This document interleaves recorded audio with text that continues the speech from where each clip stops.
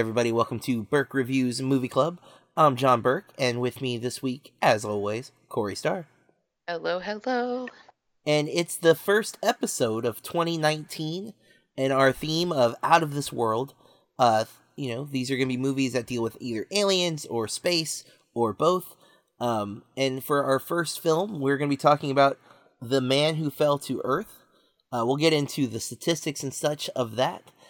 Before we get into all the semantics, I just want to say, Corey, how you doing? I'm doing okay. Been a good New Year's week? Yes, and this is our first New Year's weekend, which is even better. Mm-hmm.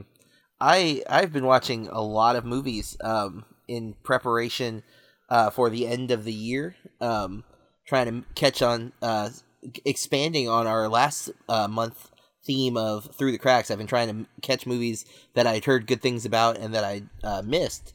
And I've seen some that I really enjoyed, and I've seen some that I didn't love so much. But I've got a lot to talk about when we get into what we've been watching. But, it's a new year. Did you make any resolutions? Yeah, I'm gonna read more and be more quiet. I say as I am helping record this podcast. All I do is talk. You do all the technical things. I hope you talk more on the podcast. That's my resolution. On the podcast. Yes. But your resolution for me, let's see how that works out for you. And I'm going to learn how to crochet. And I have started a little bit. One of my coworkers has been crocheting for a very long time, and she's going to teach me. And I'm also they're like offering a little thing at work for whoever wants to do it. So I'm going to also take that, I think. Very cool. Yeah. How about you? I wouldn't say I have any specific resolutions. I have some things that I'm trying to change, but I am being superstitious and not wanting to call them resolutions. So goals. Yes, goals. That are unrelated to the change of the year, but happen to have started once the year has changed. So but the basic stuff, just trying to get healthier, and I am a film person, so watching more movies, and things like that, I think, are kind of my focal point. And my daughter's getting older, so want to do more with her before she's off to being an adult. So I just can't handle it. Yeah, it's crazy. Thinking 14 years have already gone by, almost 15. She'll be in April. In April, yeah. So crazy, but good crazy. And then Burke Reviews stuff. This is our starting our third year of Movie Club. So this is it's not. We've actually done more than the double. I think I think this is episode 104 for us. So it's pretty crazy that we've been doing it for that long, and we've watched that many movies as well. Just for this podcast. I realized last year I watched for 2018 I watched 385 movies. Now some of those are rewatches. Like I watched Won't You Be My Neighbor 3 times. I saw Tully 3 times. And I saw 8th Grade 3 times. All of those I think in the theater too, because of film festivals and me wanting to take my wife and daughter to see those. And so some of the movies are rewatches in other ways too, like just revisiting films that I loved and things like that. Like I watched The Matrix with my daughter for her first time, and Christmas movies I rewatch every year, so those all are on that list as well. But I realized thinking about that, over the last 3 years I've watched over 900 movies, and actually I guess it's over 1,000. I haven't actually done the math. I'm just rounding down to 300. But I watched 384 in 2016 and 385 this year, and I think I just broke 300 in 2017. So yeah, just over 1,000 movies I've watched in 3 years.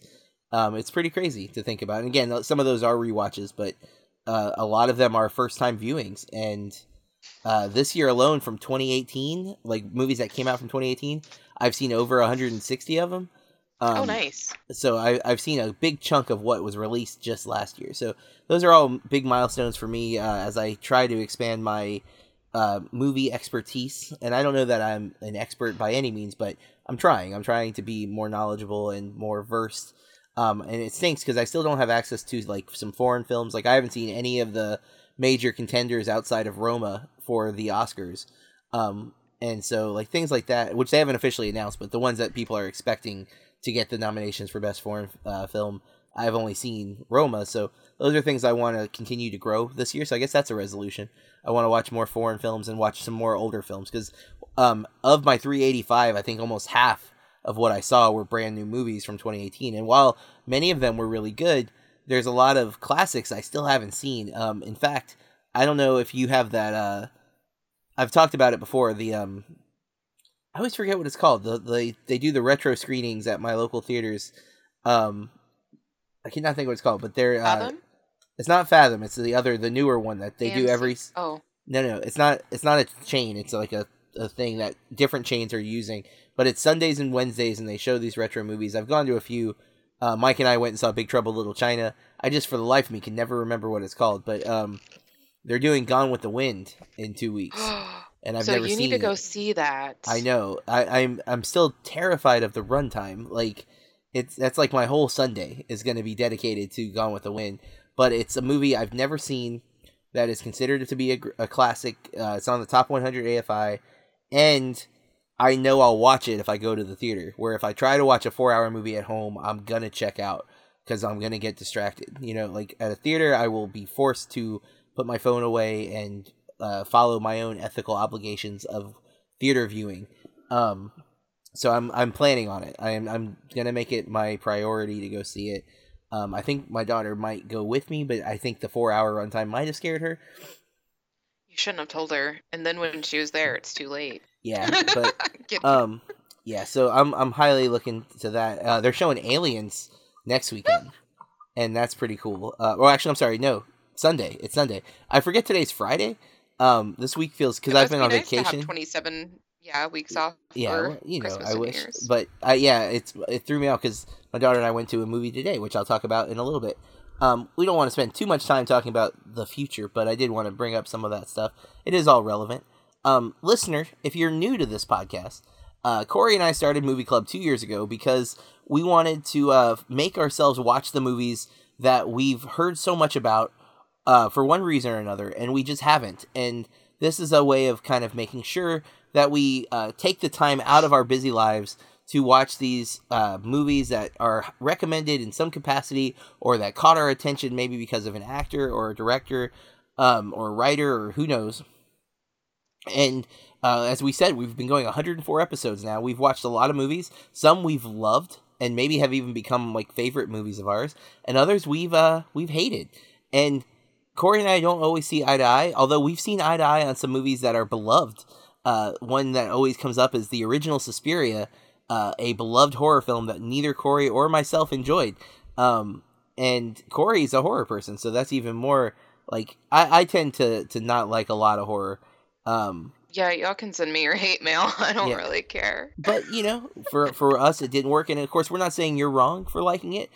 Film is subjective, and that's the beauty of it. And, yeah, maybe sometimes we do get a little aggressive with our opinions. But we're going to, before we get into the feature episode, which we will be talking again about The Man Who Fell to Earth from 1976, starring the late, great David Bowie, we like to talk about what we've been watching, and sometimes I start, sometimes Corey starts. I'm going to start this week. I've watched a lot since we last recorded. I believe the last thing I'd watched when we recorded was Bird Box, and I think I mentioned I did not like it.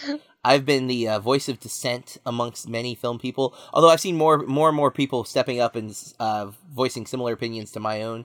Although the initial buzz was so positive, so I'm happy to see other critics starting to say similar things that I thought, because I was feeling a little alone for a while. But since then, I rewatched Dumplin', but I got Kathy and Taylor to watch it, and they loved it, which I knew they would. And there's a movie on Hulu called Skate Kitchen that I think you should check out, Corey. Did you ever see the documentary The Wolf Pack? Nope. It's a really cool documentary, but the director of that documentary did this film, which is, it's a narrative feature, but the characters are primarily playing themselves. They are a real skate group in New York City. And so the story that we're witnessing is fictional, but they're portraying like a real life friendship and bond. It's really compelling.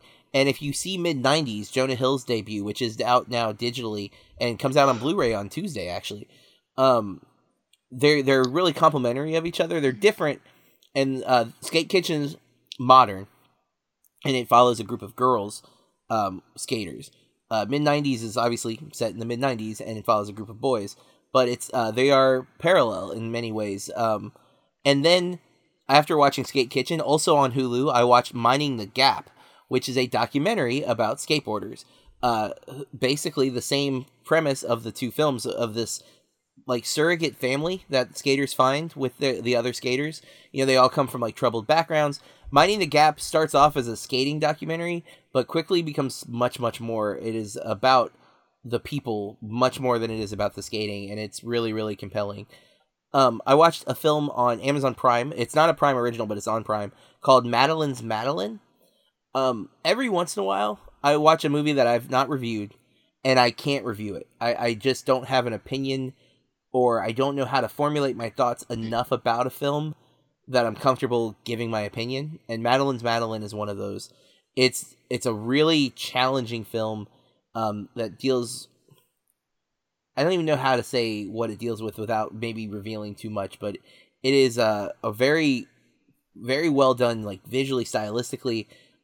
Performances are stupendous, and it deals with some tough stuff that I don't know how I personally have reacted to it, and I kind of want to rewatch it before I ever attempt writing, so I'll leave it at that. I finally caught RBG, the documentary about Ruth Bader Ginsburg. Yes! Yeah, wow. What a cool doc. I knew very little about her other than like the pop cultural impact she's had all of a sudden, and I was really like kind of awe-inspired by her. I watched both Madeline's Madeline and RBG on New Year's Eve like morning, and then we had Mike from the Top 5 podcast come over with his wife and daughter on New Year's Eve, and we were looking for something to put on before the Rockin' Dick Clark's New Year's Eve thing that we, the traditional thing that I watch every year. And we put on Hearts Beat Loud because Mike hadn't seen it. So I rewatched Hearts Beat Loud for the third time. Please tell me he loved it. I think he loved it. I don't know how, there was other stuff going on, but he definitely seemed engrossed in it. And I do think he enjoyed it. We'll ask him on Top 5 this weekend, though, to hear his actual thoughts. But he seemed like he liked it. He was able to, ignore some of the sounds. I'll have to just disconnect. Well, so then on New Year's Day, I've watched a movie a day since New Year's, and I actually watched 2 today, which I'll get into momentarily. But I watched I believe it's a Netflix original called The Land of Steady Habits, that had slipped past me, but it's a 2018 film and I hadn't heard of it. And it's got a really great cast. It's got Ben Mendelsohn as the lead character, Thomas Mann from Me and Earl and the Dying Girl. He's me in Me and Earl and the Dying Girl, the main guy. And then Edie Falco, who I'm familiar with. My wife got really into Nurse Jackie a while back. Sopranos. And she was Carmela. I've not watched Sopranos, believe it or not. That's on my major gap list for TV. But also Connie Britton is in it, and my wife loves her from Nashville, and she was on, I think, season 2 of American Horror Story, or maybe season 1 of American Horror Story. But she's also a redhead. She is. She's a good actress too. I tend to like her. It's directed by Nicole Holofenster. I'm not sure. I'm definitely butchering that. But I really enjoyed this movie. My wife and I watched it together. It's not like a must-see film, but it's I think I'm leaning towards Not Quite Golden. Really well performed. There's some crazy stories, and Ben Mendelsohn's got he's just really good at playing the kind of dopey jerk that you're still sympathetic towards. He does things that you're like, oh, why? But you're always like, well, he doesn't mean to be so bad, but he just keeps making dumb choices. I don't know. I like him in roles like that. Mississippi Grind was another one. I'm pretty sure he was in that, and it was good as well. I saw Mortal Engines, which came out 2 or 3 weeks ago, but I finally made it to the theater. Not great, not bad. It's a pretty standard teenage dystopian young adult book adapted to a film, but Peter Jackson's one of the producers. It's got some good stuff. It's got some stuff. I like Hugo Weaving a lot, and he's really solid in it. On the 3rd, I watched The Man Who Fell to Earth. I'll keep my thoughts on that for the moment. And then today, I went and saw The Favorite for the second time. But yes. I took my daughter. kind of, apprehensively, because there are the sexuality intense scenes. It's not too bad, but it's, there's stuff that happens, especially Emma Stone's. I can't say anything without spoiling the movie, and I don't want to do that. But I was a little uncomfortable for those couple moments, but I think she really liked it. I liked it as much as I did the first time. Been really disappointed. Matt, our friend from What I Watched Tonight, did not like it, that. and it's crazy. I mean, we don't see eye to eye on. Yeah, I know, and we don't see eye to eye on everything, but it is rare for us to disagree so much because I love The Favorite. It could be in my top 10 possibly. I'm not saying for sure because we'll talk about that in top 5 in a couple of weeks, but I was really shocked that he hated it, but. I just finished, like, literally 15 minutes at most before we started recording, a film that I had pretty much written off as one I wouldn't watch, called The Rider. If you look at, like, IMDb, it's gonna say 2017, but its official release date was April of 2018. And, oh man, Corey, have you heard of this movie? I don't think so. So, I had heard about it. It was at the Florida Film Festival, and I skipped it. Which I now severely regret.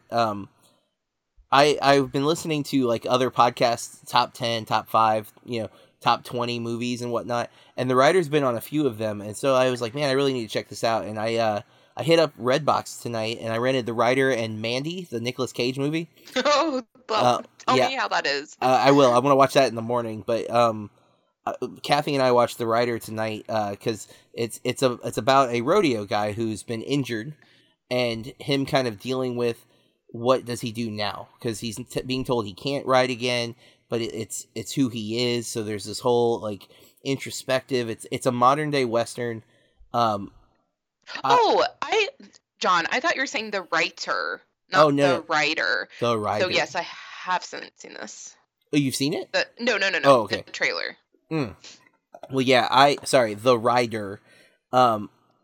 I still kind of, like, in shock of the film. It's so touching, it's so impressive, and something I didn't realize till about halfway through the film, but most of the actors are not actors, they're playing themselves, or at least a version of themselves. It's not a documentary, it is a narrative, but it's kind of like, I guess if you want to go way back to, like, 8 Mile with Eminem playing the character who's not called Eminem and not called Marshall Mathers, but is very clearly based on that person, but he was the only one playing himself. This movie, like, there are, like, the main character is playing himself, but they changed his last name. His dad in the movie is his real dad. His sister in the movie is his real sister.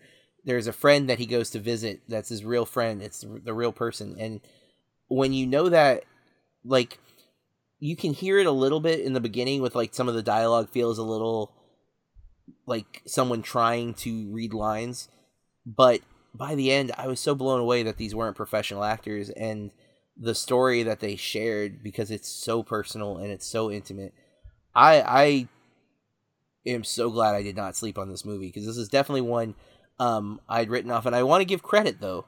I feel like if I watched this back at the Florida Film Festival, which would have been in April, I may not have appreciated it as much as I do right now after 2 months of being completely immersed in Red Dead Redemption 2, where I was attached to horses and I was a cowboy, virtually for 2 months as I went through a story. And I know that for a fact because before I played the first Red Dead Redemption, I had never had an interest in Westerns. And after playing Red Dead Redemption, I found myself, like, craving Westerns, and I was seeking out some that I could get my hands on easily. I still haven't seen some of the big Westerns, but it's a genre that I've opened up to tremendously. And then The Rider, modern day Western, that does have an emphasis on horses, but which I don't know, Corey, if you know this. I've made a running joke that, like, Matt very much makes this joke about me. I don't generally like movies about horses. I would say this one is not about horses, though. The horses are a major part of it, but it's not about them. It's about the person who rides them, in particular this one guy. And it is an amazing movie. I don't know where it's going to end up in my top of the year, but it's wow. It's one of those films that I know it's going to sit with me for days. Like, I am feeling the weight of it still right now, and it's a little hard to it's somber. Like I didn't cry, but I have felt like I've wanted to cry for a good hour. You know, like it's just been kind of sitting on the precipice of it. So if you get a chance, Corey, I highly recommend checking out The Rider. Kathy also very much enjoyed it. She had to leave for like 10 minutes to help a friend out with something, and she came back, and I could tell she was very like agitated that she had to walk out on it. But yeah, really, really good. But that's what I've been watching. Several movies since the last time we recorded. I apologize for taking quite so long. What have you been watching, Corey? Yeah, John, you talk a lot. I'm kidding. This has apparently been the year of documentaries for me. I still haven't watched as many as most people, but more than I feel like I usually do. Me too. So I watched on Netflix. It's a Netflix original that was produced by Leonardo DiCaprio and his dad. But it's called Struggle. It's the life and lost art of Zulawski, and I know I just butchered that, but he was a Polish artist. His work was beautiful, but he just never became as well known as he should have been. Like, he should be in, part of art history, and he's not, but that was very good. Do you know what year it came out? I think that it might have been this year. Yeah, there's a lot of movies called Struggle. I can look it up. It's Struggle, the life. Yeah, this year, the life and lost art of Zulawski. Zukalski. Oh, there it is. Got it. Because in the middle of it, there's this awkward, they flash a picture of a little Leonardo DiCaprio with this artist, and I'm like, before I knew that it was produced by him. I don't know how I missed that in the opening, but the connection with the people that ended up helping make this documentary are people that became his friends over probably, I would say, a couple of decades, but they were much younger than him. Mm-hmm. I would say probably in their 30s when they first met him, and he was probably in his late 60s, early 70s, and they came from a very different art world. They were like comic book artists or like things like that, so very different, and just like I liked that part of it a lot. So I recommend it as a person who doesn't usually watch documentaries. I watched Maudie. Sorry. It stars Sally Hawkins and Ethan Hawke, and it's about folk artist Maud Lewis. She died in 1960s. I liked that a lot, but I did some researching after I watched the movie last night, and if I was Ethan Hawke, I wouldn't want to play a jerk either, but I think that they really toned down how her husband probably was in real life, because some of the research I was doing afterwards, there are a lot of people who thinks that he continued making fraudulent pieces of art and saying they were by her to sell them after she died. But I thought it was very interesting to use that word that we shouldn't use. And it's very quiet and a little bit slow, though, so beware. And then I've been watching Parks and Rec for the 4th time. And, guys, so I'm an insomniac, and I watched The Joy of Painting by Bob Ross. And I swear, the episodes aren't even 30 minutes, but I totally fell asleep. Hey, there you go. 15 or 20 minutes into it, and I'm like, oh my god, this stuff works. So, and that's on Netflix, the one season. So, that's I watched an episode of that. Yeah, we used to have to watch that in art class when I was in 9th and 10th grade, I think. Sometimes I don't really remember how it fit into the curriculum, but that was pretty good. Yeah, I used to watch a lot of those PBS shows with my grandparents, cooking shows and stuff like that. I like the Frugal Gourmet was one that my grandma watched when I was a kid, and Julia Childs, we used to watch whatever show she had on. And then when I was in middle high school, I would watch the New Yankee Workshop on PBS. It was a guy doing woodworking stuff with old school tools. He would use, in fact, he would even make his own tools to use. I don't know. I had a like I would just sit and watch those. I get in phases with cooking shows where I will like watch cooking shows obsessively, but yeah, that's what we've been watching basically since the new year. Although some of those movies I watched before the new year changed, but been active this week with film. All right, let's get into The Man Who Fell to Earth. The stats from 1976. The plot synopsis, according to IMDb.com, an alien must pose as a human to save his dying planet, but a woman and greed of other men create complications. It has an 81 Metascore, but that is out of only 9 reviews. A 6.7 IMDb user rating. Stars David Bowie, Rip Torn, Candy Clark, Buck Henry, Bernie Casey, Tony Macia. I'm trying to see if there's anybody else of fame here. Looks like that's about the gist of it. Director Nicholas Roeg. Not 100% on that. I apologize for butchering it. So he just passed away last year. Which is part of the reason that sparked your interest in this, correct? Yes, and I read the book. Oh, you read the book? Yes. Interesting. Well, right away, before we get into the movie, is the book better or the movie better? Hands down. Which one?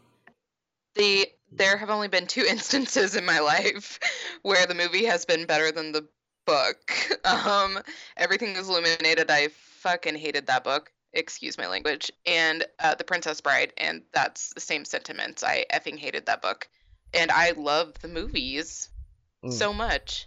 So the book was hands down, million times better.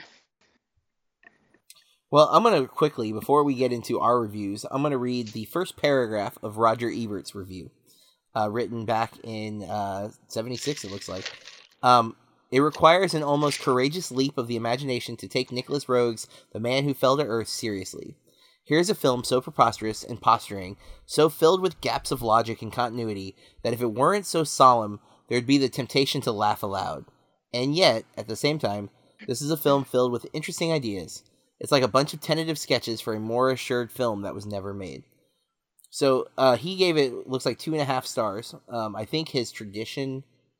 I can't remember if Ebert only did 4 stars or if he did... Yeah, I think he traditionally does 4 stars. So that's a pretty decent rating, really. It's not a... Obviously, he's not praising the film.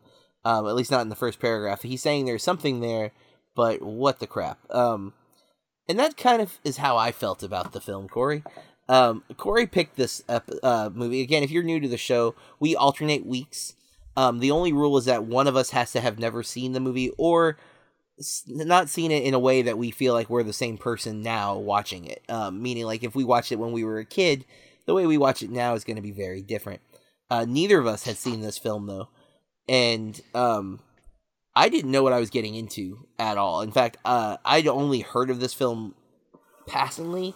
And obviously because of David Bowie passing away, I'd heard about it from him. Just people have been talking about it since his passing. And I'm not sure. Is Candy Clark still alive? She is. So she's the last one of the 3 main characters, because Rip Torn died a few years back. I thought. Maybe I'm wrong. No, I'm sure he's dead. IMDb does not have his death date. Because he was in Men in Black, and I remember them making a big thing when he died. Interesting that they don't have that. It is. Because, like, David Bowie's is on there. Maybe I'm wrong, but I could have swore they had a big thing about it when he died, because he was Zed in Men in Black. Oh, yeah. No, I'm on his IMDb, which also doesn't necessarily mean anything, but it says that he's currently age 87. Really? Man, I could have swore he was dead. I'm going to Google it. Yeah, I'm Googling it, and I'm not finding... Rip Torn dead. No, I guess not. Well, interesting. I could have swore he was dead, but does not appear to be. Well, then what was that I heard about Zed? Okay, listeners, sometimes I'm wrong. I apologize for that. Rip Torn, if you're listening. I'm sorry, I thought you were dead. I swore they made a big thing about him not being Zed, because he's not going to be in the new Men in Black movie. Maybe he got sick or something, and that's what confused me. Oh. Like maybe he had a stroke or coma or cancer or who knows. I hope not. I hope he's healthy. I'm wishing nothing bad on Rip Torn, but this movie though, let's get back to the subject at hand here. The Man Who Fell to Earth. I it's long. First of all, I mean it's over 2 hours, which Corey picked, and that's unusual. It's 2 hours and 19 minutes. Yeah, it felt a little longer to me at times. It's definitely experimental, and so there's a part of me that appreciates the oddity that the film is. It doesn't mean I enjoy it necessarily, but I appreciate it. I can see, okay, maybe this isn't for me. It's in the 70s, that time period, drugs and sex were of the norm. The sexuality in this film is crazy. Especially there's so much nudity in this movie. Like there's not, if you were to base it on the amount of nudity to the 2 hour and 20 minute runtime, but I was not expecting, one, I don't know for sure if David Bowie's junk was what I saw or if he had a stand-in. Okay. So he didn't have a stand-in. Well, and I'm guessing, and also Rip Torn. I mean, yeah, the girl spoke into his penis like a microphone. There were at least three, or if not four, sex scenes with Rip Torn and very 18-year-old girls. Then Candy, I already forgot her last name. Candy Clark is naked a couple of times, and there's nothing necessarily wrong with it. There are some definitely discomfort things because when Rip Torn's with the 18-year-olds, he keeps saying, "You're not like my father," and it's like that's unbelievably creepy. I felt like they were just awkward. There was nothing natural about any of them, and even how it's presented, because it's cross-cut, like we're seeing him in what appears to be like a montage, but there's only two girls, so there's really no montage element. If we were seeing multiple girls to get the idea that he did this a lot. I mean, two is still a lot. Don't get me wrong. I'm not encouraging college professors sleeping with every one of his students, but I feel like the implication was that he was fooling around with any girl he could, and then he just gets tired of that. The character motivations are questionable at best. They people do some stuff that I'm not quite sure I fully grasp. The whole alien thing, which is in the plot synopsis, is not made clear in the film. I mean, it's alluded to, but I don't think it becomes definitive for a good hour into the movie. But it's in the plot synopsis, so I kind of feel like it shouldn't be. Because think of that opening sequence, right? Well, okay, so there's the really weird David Lynch type opening sequence, where you see weird shapes, and I think it's supposed to be a spaceship crashing into something, but then we see him walking down a hill. That's really what I'm thinking when I say opening sequence. Him walking down the hill does not tell us much, right? He could be anybody. He's got a few weird mannerisms, but nothing that says alien. But if you read the synopsis, you're already thinking he's an alien. You know what I mean? Yeah. Because they're not going to have to work hard. No. Yeah. And even there's a point in the middle of the movie where I thought for a second maybe he was a fallen angel, because they started talking about God, and he was, the way he was reacting to them talking about God. I thought for a moment maybe that was the direction they were going, but I already knew that he was an alien. But that's I feel like not knowing that could have made the movie a little more mysterious, because I feel like they play it as a mystery. It's not definitive until it's definitive when he says it and he reveals that he's an alien. But we're not in spoilers yet, but that was there. So before we get into spoilers, I guess I would say I did not love this movie. I don't think I liked it either, but I don't think I disliked it. I'm somewhere in the middle. It's an oddity. There were moments that I enjoyed. I am one. Experimental films don't always click with me. I do prefer story. I'm a strong proponent of story-based film. Not saying that other films don't have a place, but that is where I tend to find my own taste lying. I like story. And the story here is haphazardly told. A lot of details are left out, and honestly, there are things that I still don't understand, which we'll get into in spoilers. But that's my take. Corey, what about you? You're the one who picked this. You're a bigger David Bowie fan than I am, for sure. What did you think of The Man Who Fell to Earth? So I bought this movie when it was reissued not long after he died. So that was also another factor. Yeah. I'm lukewarm. It didn't need to be 2 hours and 19 minutes. I feel like they could have told the story in an hour and a half. Yeah. Maybe. I don't know. I feel like I'll just talk more in spoilers. There's a lot I felt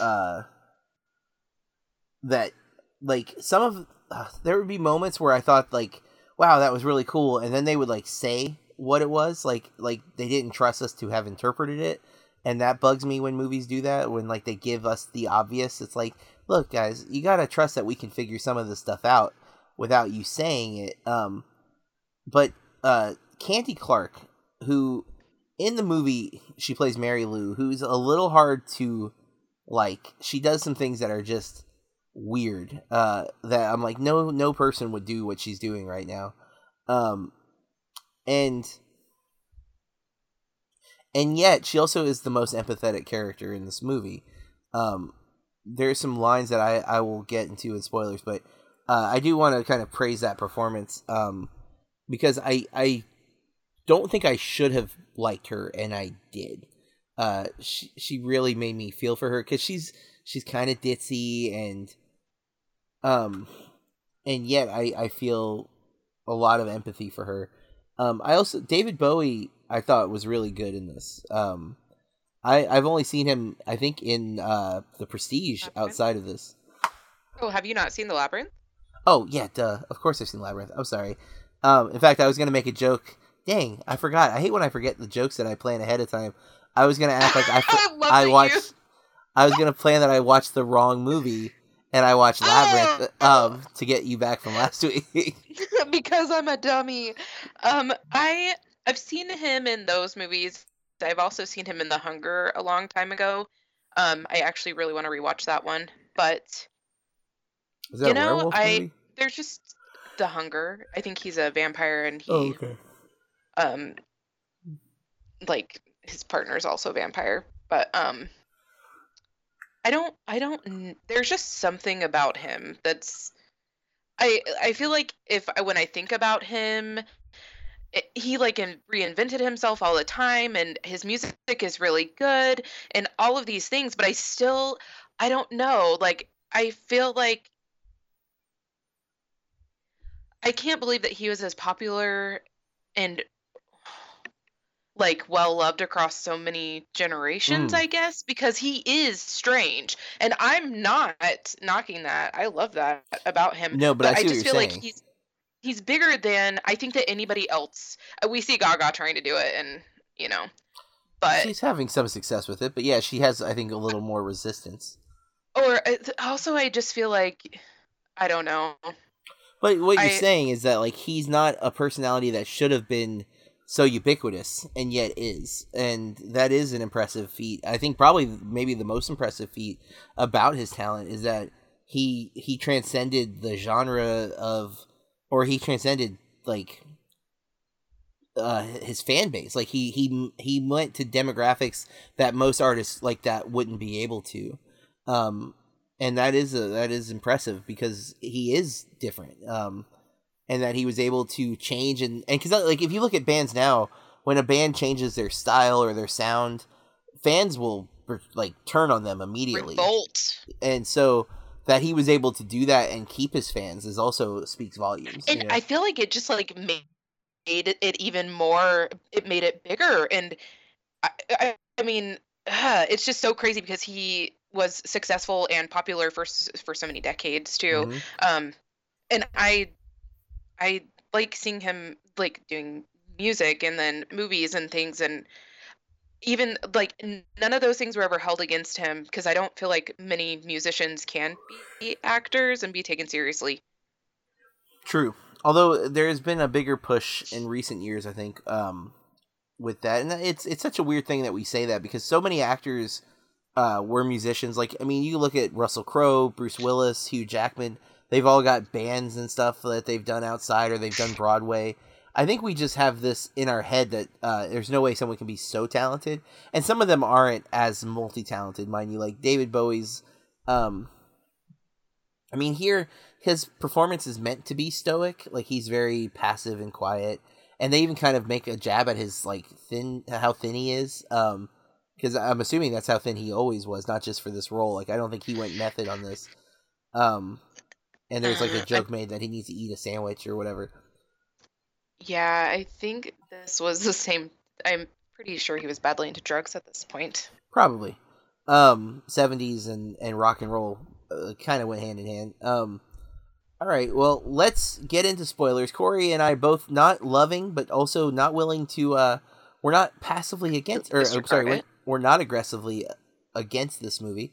We're just somewhere in the internal temperature of a tauntaun range. That said, Corey, let's give the spoiler warning. Guys, from here on out, we are going to talk about The Man Who Fell to Earth in great detail. You can pause and come back, but otherwise, spoilers, you've been warned. Full steam ahead. Okay, so there is some comedy in this movie. A lot of it comes from Farnsworth, the attorney that becomes his business partner, played by Buck Henry. It's like there's a part where he's talking it over with his, which, by the way, 1976 film, they never outright say that Farnsworth is gay, but he's clearly gay.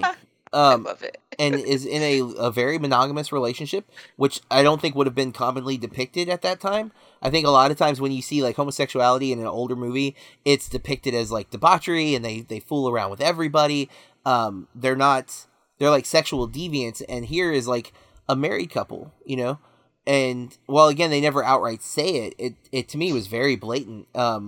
Especially the conversations that he would have with the guy whose name I didn't catch the guy's name that it was his partner. But to me it was very, very clear that they were like a married couple, especially because the time in this movie passes like crazy. Like I don't know how long we're with the characters, but it's got to be 20 years at least. And the only one who doesn't age is David Bowie because he's essentially in costume. But like Rip Torn ages, Candy ages a lot. Buck Henry or Oliver Farnsworth, he ages I think the most. Like he's so noticeably older by his end. But there's a scene when he's first debating whether or not to take on this new job where he would become like the partner of World Enterprises. He says this analogy about like my dad said, if somebody gives you a gift horse, you walk right up, put your hands and open its mouth, because the old expression is never look a gift horse in the mouth. And the guy's like, oh, that's good advice. And he's like, yeah, but my father was always wrong. And just the way he says it, like, it made me laugh. I was like, man, that's really funny. And there's moments like that throughout this film where there's these little throwaway lines.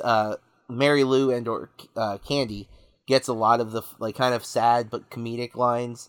The saddest is when they've apparently been together for a little while. Her and Tommy, which is David Bowie's character. And she starts asking questions. Like, you don't know for sure how long they've been together, but you get the implication they've been together for a little while. And she says, "Are you married?" And he says, "Yes." And I'm trying to where I wrote the line down. Where did it go? She says, "I guess I'll do for now." I know I freaking wrote this line. I don't see it now. Do you remember that scene, Corey? You know what I'm talking about? Yeah, it's when they're in the car, isn't it?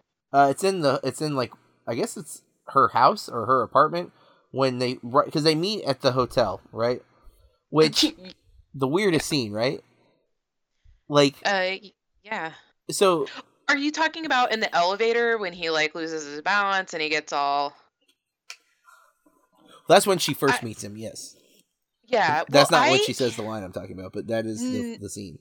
I felt like that whole part though, where she like stays with him in the hotel room, is probably one of those weird things that no one would ever do that you were talking about. Yeah, where she like drags the guy that she may have killed. She picks him up and carries him like a new bride. Mm-hmm. And I'm like, you weigh like 90 pounds, but so does he. But she's really strong. Yeah, but I mean, even like so he collapses in the elevator, and her instinct is like, "Oh, I'm gonna drag him out," because that's how you treat someone who's passed out. You just drag them by their arm, and then eventually, she picks him up, and then she stays with him in the hotel room for a long time. Like none of it makes sense. It's like, what are you doing? Like you should be working. But... where's her boss? Like, why isn't this being inquired? I feel like that sequence sums up this movie, though. There's so many leaps in logic that you're just like, what the hell is happening? But just go with it, I guess. And that's what the filmmaker did. I'm going to mess up the verbiage on this. I can't keep from comparing the movie to the book, though. And the book isn't even long. I think it's like 220 or so pages. Not a long read, but like just what Walter are some Tevis, of the major differences? I feel like there's no emotion in this movie. Like, I felt devastated for him in the book. By him, you Tommy, David Bowie? Tom, yeah. Okay. Like, there are just so many different things. Like, I'm forgetting the professor. Dr. Bryce? Yes, Bryce. And it's like, Bryce is, like, out to get him in the book.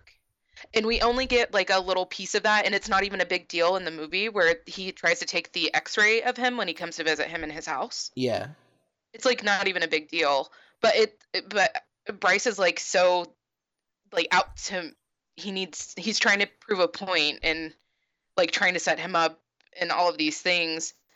And I felt like they didn't really like that little scene in the elevator where he gets a little woozy, but it's hard for him to be on Earth. Like the gravity and the atmosphere and even like the weather is so hard for him. And he was chosen to come to Earth because he was the one that was the strongest and who could handle it the best. The book is so good and so well developed, even though it's short. I don't feel like Walter Tevis wastes a word. And in the movie, it's just so flat. It's absolutely flat. Well, and you don't really get a sense of, like, we're told that his planet's dying, but we're told, like, way late. Like, we're told so far into the film. And there's not that sense of urgency. Like, he is on Earth for a long time in the book, but he's really trying to get back home. Yeah. To, like save everybody. We're told, when he first tells Farnsworth about his patents, he says 3 years. And then, like, all of a sudden, I think, like, more has passed, and he's still on Earth, and it doesn't look like he's trying anything. And then there's he gets Bryce to help with, like, the spaceship thing. And then it doesn't make any sense to me in the film, because he's there. It looks like he's there for the launch, right? Like, there's all this press, and then Arthur grabs him and puts him in the car, and he seems okay with that. Like, he was okay with not getting in the ship, but I'm like, wasn't this whole thing about the getting into the ship? Isn't that why he's wearing the silver suit? And then next thing you know, he's being experimented on. So I think we're supposed to be... There was this, like, other company who wanted to buy out WE, and I guess it's a hostile takeover. Like, it's not really clear. It does a horrible job of walking you through anything that resembles a plot. Things just happen, and you're supposed to fill in the blanks, which I'm okay with, but the blanks are huge, and it's asking a lot. Especially because there isn't that emotional investment, because like we see shots of like aliens with obviously 2 kids, but it's so haphazardly inserted into the film that at first there's no context to it. And then even when they add context that we realize that he's one of those aliens, it doesn't, there's no like stakes. It's just like, why did you leave your family? Like, it doesn't make sense, because I don't think they explain it like the book did, where like he was sent to Earth. It's almost just like he abandoned his family. Like, look, I'll be back. I'm going to go find a place and I'll come back for you. And even more, it's never explained what he's going to do when he goes back. Like, he doesn't seem like he's solved anything. He's going to go back to the dying planet and just die? Is that what's going to happen? They left that whatever in the movie, but he's wanting to bring them to Earth Or yeah, because they don't have any water Yeah, on it's his a planet, and they've ravaged his planet with war. mm. And And um, we're told that in the movie, but it's again, it's done kind of haphazardly. It's not articulated well. no, and so I understand with like some changes from books to movies, and like my favorite example that I've ever read is Amityville Horror. I Hmm. love the book. It was I think one of the only books that's ever like scared me a little bit. But and if you've ever watched the movie, well, in the book there's a talking pig. I can understand not putting the talking pig in the movie because that's going to look dumb. Yeah. It's going to be dumb. But there were just so many changes, and when, we don't talk about the movies before we talk about the movies on Movie Club, but when you like texted me about all the sex, and it's like I understand sex sells, but it was like a softcore porn. I Yeah. just didn't. There was no sense in it.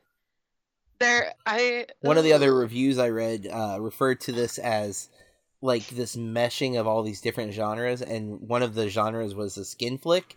And I was like, yeah, yes, it's a skin flick. It's like a 76 film. It has a lot of elements that I would have thought would be like porn like. I mean, we don't see a lot of naked men, and I'm not opposed to that. Like I'm not one of those people who's like, oh, only show the girls. Like I understand it should be both, but it's still shocking when you see a male like genitalia in a movie because it's so rare. It is. I guess you could argue refreshing here that hey, look, at least you don't just see the girls.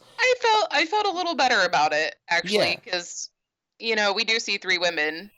It's way more equal than Well, poor Candy, we most. see a lot though, and Yeah. uh, The butt bites, like the butt bite, it was just so it's awkward. very sexual, much more than you would see in a lot of movies. Like they're actually like, because again, a lot of times you just see them like grinding on each other, and it's implied that they're having sex, but we kind of people don't have sex like that, you know. But here it's like he bites her on the butt, which I thought in today's modern term where a meme is eating ass, I was like, well, there you go, 76. David Bowie on a film is actually doing that. They're also in the book. They kind of show it in the movie, but I don't think that you get all the context that you get in the book, like him becoming more human. Mm. And alcohol really, really, really, really is bad for him in the book. And like him watching like all the TVs and all that stuff, and of course like the loneliness. Mm. I just I'm just having a hard time with this movie. The eyeball. Okay, so there's a few moments that made me look away. I don't like eye things. So when he goes to take out his contacts and become like the alien form for the first time, freaked me out. And like in that whole sequence with him like as the alien and her peeing herself, Like, yeah. which was a weird shot anyways. But then And then she goes and gets in the bed. yes, right It's like so away. gross. It's so gross. She like pissed on Oh, herself, so and then she just takes her underwear off and is like all sexually charged, and then like freaks out again. It was a lot. That whole sequence was really kind of silly and ridiculous. And okay, so then there's him standing in the mirror like pinching his own nipples, which is right before he does the eye thing, which was weird. But then when they're experimenting on him and they're like slicing his nipple, like why are they slicing his nipple? Like it doesn't make any sense. And Like they I just thought stop. in the book that those are like removable. Yes, but they cut them, Corey. They Yeah, cut them I with a know. knife, and then they just stop. Like, why did they stop? Was it supposed to let us know maybe they were removable, but now they're not? Like, because that's what when they go to take out his contacts, they like don't, and then he's like, "Now I can't ever take them off." Like, he's See, and becoming more that permanent. it was so emotionless. Like in the book, it's just so to use in the book, it's just devastating and like so sad. I don't. And not long after that, we have the gun slash blanks slash sex sequence where it Yeah, looks that like was he's gonna kill her, and she holds up a banana to her face to prevent the bullet from hitting her, uh, which lots of drugs. Yeah. But then it turns out it's blanks, and then it's this weird like sex scene, and I think this is a scene where there's a shot of the two of them looking at each other with a white background, and it fades to white, and then it comes back and it's a black background, and they're now looking at the camera. It's like the most artsy nonsense shot. I'm just like, wow, this is where the movie says we're experimental, so don't judge us the way you would judge other movies. And that's when I'm like, yeah, but I It's don't a think, little pompous. yeah, I don't know that experimental excuses crap. Some people think so. Which, by the way, for an experimental film, lots of Beefeater gin. Like, if that wasn't a product placement, because there are so many bottles of Beefeater gin throughout this movie. I mean, even an experimental film needs money, so I'm not trying to say it's They had not. to pay Bowie. But oh my god, there was so much of it. And yeah, there's the Icarus poem at one point in the movie, in the art book, which is clearly like parallel to the idea of like there's a lot here. There's like stuff that can be interpreted. So I don't want to like downplay. It's not just nonsense with nothing there.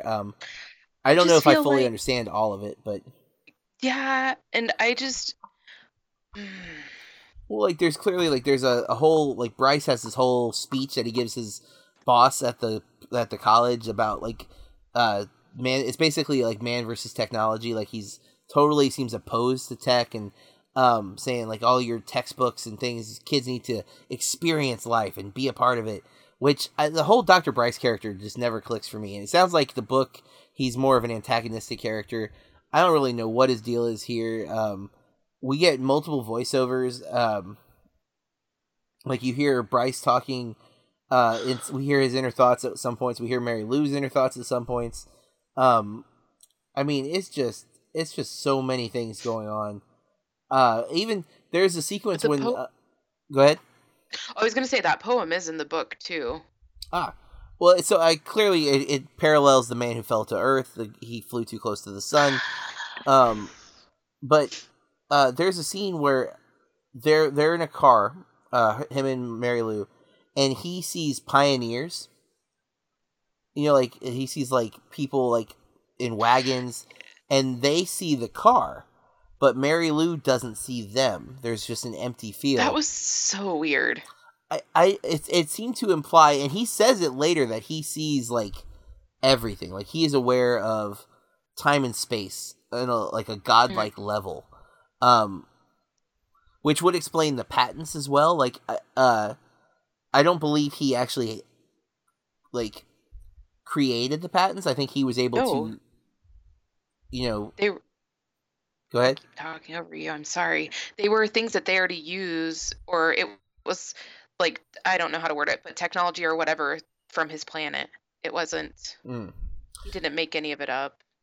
Got it. So it just happened to, yeah. Well, it's not, that's again definitely not 100% explained. I mean, if you have a basic understanding of patent law, you understand how he made his money so fast. But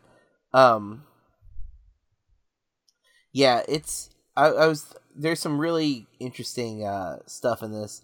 I speaking of some of the technology, I love their version of like the Polaroid, where it's like the whole reel of film develops. I thought that was really cool.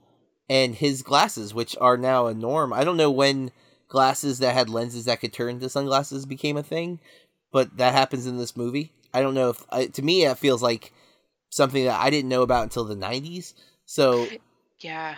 I'm not sure if that's accurate. I've not done any like research on that now, but I thought that was another. I'm like, oh, if that was just a sci-fi ahead of its time kind of thing or not. Transitions Optical. Maybe that's just the brand, but that says 1990. See, look at me guessing accurately. Adaptive lenses. Yeah, it seemed like a new technology when it came out because it still isn't perfect now. Like they still take too long to like transition back. I see people walk inside and it's like 10 minutes before they can see again because there's still sunglasses. So, overall, there's some interesting stuff in this movie. It's definitely a compelling sci-fi. I definitely think it's missing a cohesive narrative that makes it super compelling. But I do see why people could get into this movie. And I think this movie would probably benefit multiple watches. I think you could take something away from it each time. At 2 hours and 19 minutes, though. That's what I was about to say. Like, I don't know if I would be willing to put in that kind of time, unfortunately. As of right now, I'm good. I'm willing to not come back to this movie anytime soon. Do you have anything else you want to complain about or vent about or praise? It makes me want to reread the book, actually. I'm actually kind of interested in the book after you talking about it, so... And I loved it so much, I ordered another of his novels, The Queen's Gambit, but I don't know how to play chess, so I'll let you know how that goes, because... It's a chess book, huh? Yeah, the main character in it becomes a very good chess player. Interesting. Yeah. Well, I'm going to go not a total waste of time for my rating. I don't know that I would recommend this movie to most people, and it's not one that I plan on revisiting anytime soon. I am torn, as always, between not a total waste of time and a decent watch. Yeah, and I mean, I was torn as well. I went with the lower rating because I am again heavily reliant on story. Not that a movie again has to have a great story or needs a story, but I do tend to click more with a film if it does, or even be more forgiving to a film if the story is compelling enough for me. And while I think the premise is compelling, I don't think the execution is at all, and that's disappointing. Agreed. All right, there you have it, folks. The Man Who Fell to Earth is not a total waste of time and maybe a little bit of a decent watch. There is some good stuff there. And again, if you love this movie and we have angered you, please explain it to us because we're willing to listen. I would say on average, we don't go into a movie wanting to dislike it. And I am disappointed. I was really hoping that this would be a movie that I'm like, wow, I'm so blown away. And instead I'm just like, wow, that was something. That it was something. That leads us into our next Out of This World movie, which I picked. I went with 2002's Solaris. That stars George Clooney, Natasha McElhone. I'm not saying sure. Oh wow, Viola Davis is in this. Wow, that's got to be one of her earliest films for me. Jeremy Davies, Ulrich Tucker, John Cho, who I'm a big fan of. And that looks like the main people that I recognize. It is directed by Steven Soderbergh, which is one of the reasons I selected this movie. I've been trying to work my way through some of his stuff. He did Unsane from last year, as well as Logan Lucky from, I believe, the year before. And the Oceans trilogy is his big claim to fame. The movie has a 60... I haven't seen Traffic. The movie has a 65 Metascore, 6.2 IMDb user score. And the premise is a troubled psychologist is sent to investigate the crew of an isolated research station orbiting a bizarre planet. So it meets the Out of This World theme, and it is from, again, 2002. From what I've seen, it is not available to stream on anything as for subscription, but you can rent it on iTunes or Amazon Prime or Vudu for a low price. And we will be watching it on one of those platforms. We would love to hear your thoughts on Solaris, or if you watch The Man Who Fell to Earth and you want to share with your thoughts, you can reach out to us on social media. I am at Burke Reviews. At Corey R. Star, 2 R's on the end. And you can, if you use the Anchor.fm app to listen to our podcast, you can call our episodes, or call our show, and leave a voicemail. And if you leave a voicemail that we want to put on the episode, we could include you into that. So feel free to reach out to us on Anchor.fm. We might use your voicemail message in an episode. If you like the show, please rate and review us. Share it on your social media platforms, because the more listeners we get, the better it is for us. It helps us with a lot of things, getting new sponsors and things like that. So we are grateful for your time. We look forward to another year of movie watching with our Movie Club podcast. Corey and I also do our top 5 movie podcast with Mike. That comes out every other week. in January, we're going to be doing 2 episodes that look back at 2018. Our first one is what we call the top 5 movies we'd return, meaning movies that we watched in 2018 that we wish we hadn't. And then we'll do our top 5 movies of 2018, and those are actually movies that were released in the year. So those will be coming out soon. If you subscribe to this podcast, you'll get those as well. Corey, anything to say before we head off? Happy New Year, everybody. Yes, have a good New Year. I hope you stay true to any of your resolutions. Until next time, though, keep watching movies. This has been a Burke Reviews podcast. BurkeReviews.com. Do you like movies? Do you like podcasts? Or are you just lonely? If the answer is yes, and even if it's not, then check out the What I Watched Tonight show's film-tastic selection of podcasts. Covering the entire movieverse, there's something for everyone, so come check it out. More details at whatiwatchtonight.co.uk or from all good podcast providers.